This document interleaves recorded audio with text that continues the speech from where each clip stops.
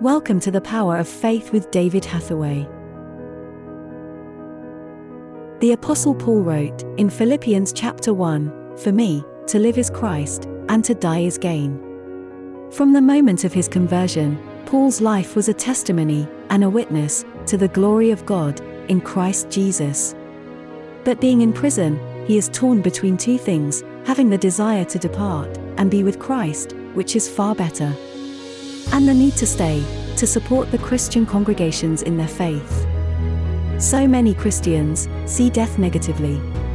Death is not an end for the Christian, it is the beginning, an entrance into a new life, in the kingdom with Christ. That is the message of Christ, and the whole purpose of resurrection. So Paul can say, to live is Christ, but to die is gain. Paul also says in verse 20, Christ magnified in my body, whether it be by life or by death.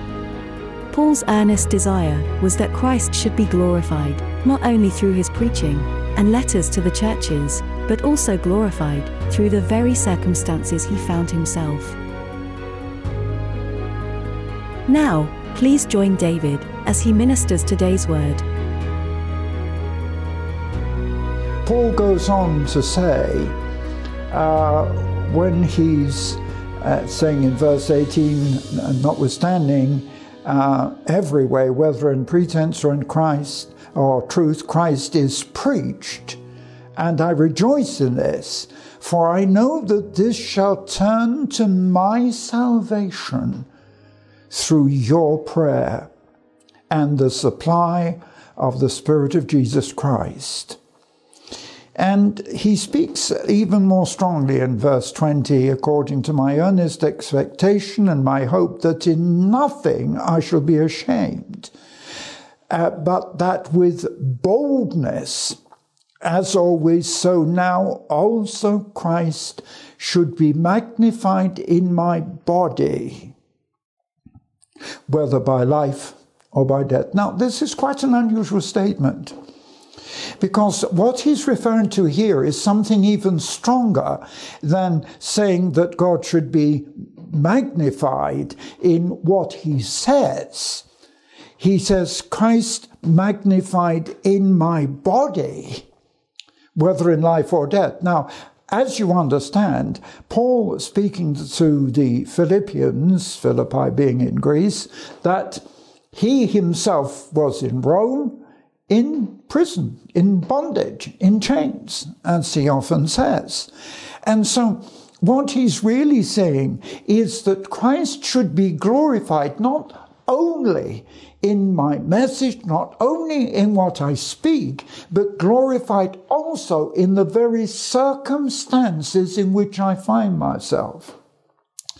And I echo that very strongly, because I remember when I was in the prison myself, as you know, 1972 to 1973, when I was praying, in the end, I was seeking that God would work a miracle through my release, so that God would be glorified, again, not in what I was saying, but by my life, by the very evidence. And because in answer to prayer, it was the Prime Minister that came to rescue me, that brought tremendous glory to God, because it opened doors all over the world. People wanting to know why the Prime Minister had come to fetch me. And of course, it was a phenomenal testimony. But he goes on, and in verse 21, he says, for to me, to live is Christ, and to die is gain. And you know, the whole of Paul's life is centered around the call, the challenge, and the life that he lives. So that he lives because of Christ. Christ lives in him. His whole life is a testimony and a witness. Right from the moment of his conversion on the road to Damascus, when he was going to persecute Christians. And remember, he was a participant at the stoning of the first martyr, Stephen.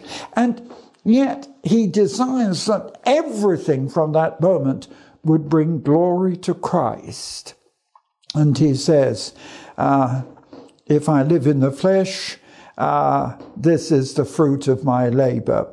And in verse 23, he says something quite remarkable. He says, I'm torn between two things, he says. Having a desire to depart, I mean, that's to die, and to be with Christ, which is far better. And you know, so many, even Christian believers, see death in the wrong sense. Death is not an end, death is a beginning. That's the whole purpose of resurrection. That's the whole message of Christ. Death is not an end. It's just simply an entrance into the new life. And so he can say quite actively, yes, to live is Christ, but even if I die, that is my gain. It's better off. So that's why he could echo it and say, I'm torn between two. One is the need to stay and support you, and the other is to simply go to be with the Lord, which is better. Because he confirms that in the next verse by saying, nevertheless, to abide in the flesh is more needful for you. In other words, you need me alive. I suppose it's difficult for me to say much on this, but I do know that one of the things which is so effective in my ministry at the moment is my age. The fact that I've lived through so much. I mean, I was born before the last war. I lived through the war. I knew King George VI. Remember his calls to the nation to prayer. I can remember Queen Elizabeth as a young girl actually learning to driving for the military in this country, yes, and the simple things she had to do. I never forget the fact that she had to learn something about car mechanics. Can you imagine a queen learning car mechanics, how to change a wheel? And there's not so many of you listening to me know how to change the wheel on a car these days. You call for the emergency services, but you know, it's the simplicity and all these memories, and the time when on two occasions my home in London was badly damaged in the war, how my family was spared and my father was spared and so on. But the real witness is that here I am, aged 90, 72 years in full-time ministry, and stronger and more on fire now than I was then. And it is an example and a witness. And actually, as I talk to you now, I'm on my way in 2 days. I'm on my way into the Ukraine. And, you know, that's not easy at the moment with the war going on for me to have to travel in that way, flying into Poland and then having to get taken over the border and then traveling, and I'm not quite sure how yet, into Kiev. But for even a young man to do it, but for me to be able to boldly do it age 90 is quite some testimony. And I want my life, my strengths, my health, just as Paul is saying, I want it to be a testimony to the glory of God. So Paul goes on to say, he says, yes, I believe that my presence is needful for you, and this is why for me, I know that my ministry is nowhere near finished. I know that my ministry is not diminishing. I know that my ministry is growing. In actual fact, those who are my intercessors are confidently saying, David, this is only a beginning.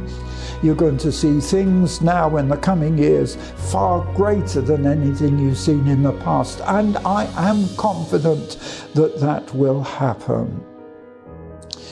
So Paul goes on, but he then begins to move on, speaking very much to the Philippians about their unity. That he says in verse 27, I may hear of your affairs, that you might stand fast in one spirit, with one mind, striving together for the faith of the gospel. All David's life, he has been following a powerful, prophetic vision. Hearing God's voice behind him, saying, "This is the way, walk in it." And now, as David explores Paul's letter to the Ephesians, in his new book, Power, Your Inheritance, the book of Ephesians explored, David is seeing more clearly what God's ultimate plan is for us to fulfill. It is by revelation of the Holy Spirit that step by step, all his life, David has lived the miracles of the Bible. Now, take your Bible, open it to Ephesians, and follow David through the revelation he has received and wants to share with you. Order David Hathaway's book, Power, Your Inheritance, the book of Ephesians explored, by visiting eurovision.org.uk/shop. We've got to be changed, transformed by the fire and the power of the Holy Spirit. David Hathaway wants you to live in the fullness of the power of God. On our website, eurovision.org.uk, are many teaching articles, videos, podcasts, and the digital version of Prophetic Vision magazine, all designed to help you on your walk with God. Also available online are monthly newsletters, ministry reports, and updates on our humanitarian aid work with Russian Jews and displaced persons. Visit us online today. eurovision.org.uk. Thank you for listening to the Power of Faith broadcast with David Hathaway. We would love to hear from you. Contact us by visiting eurovision.org.uk. Also available online are many free teaching resources to help you on your walk with God.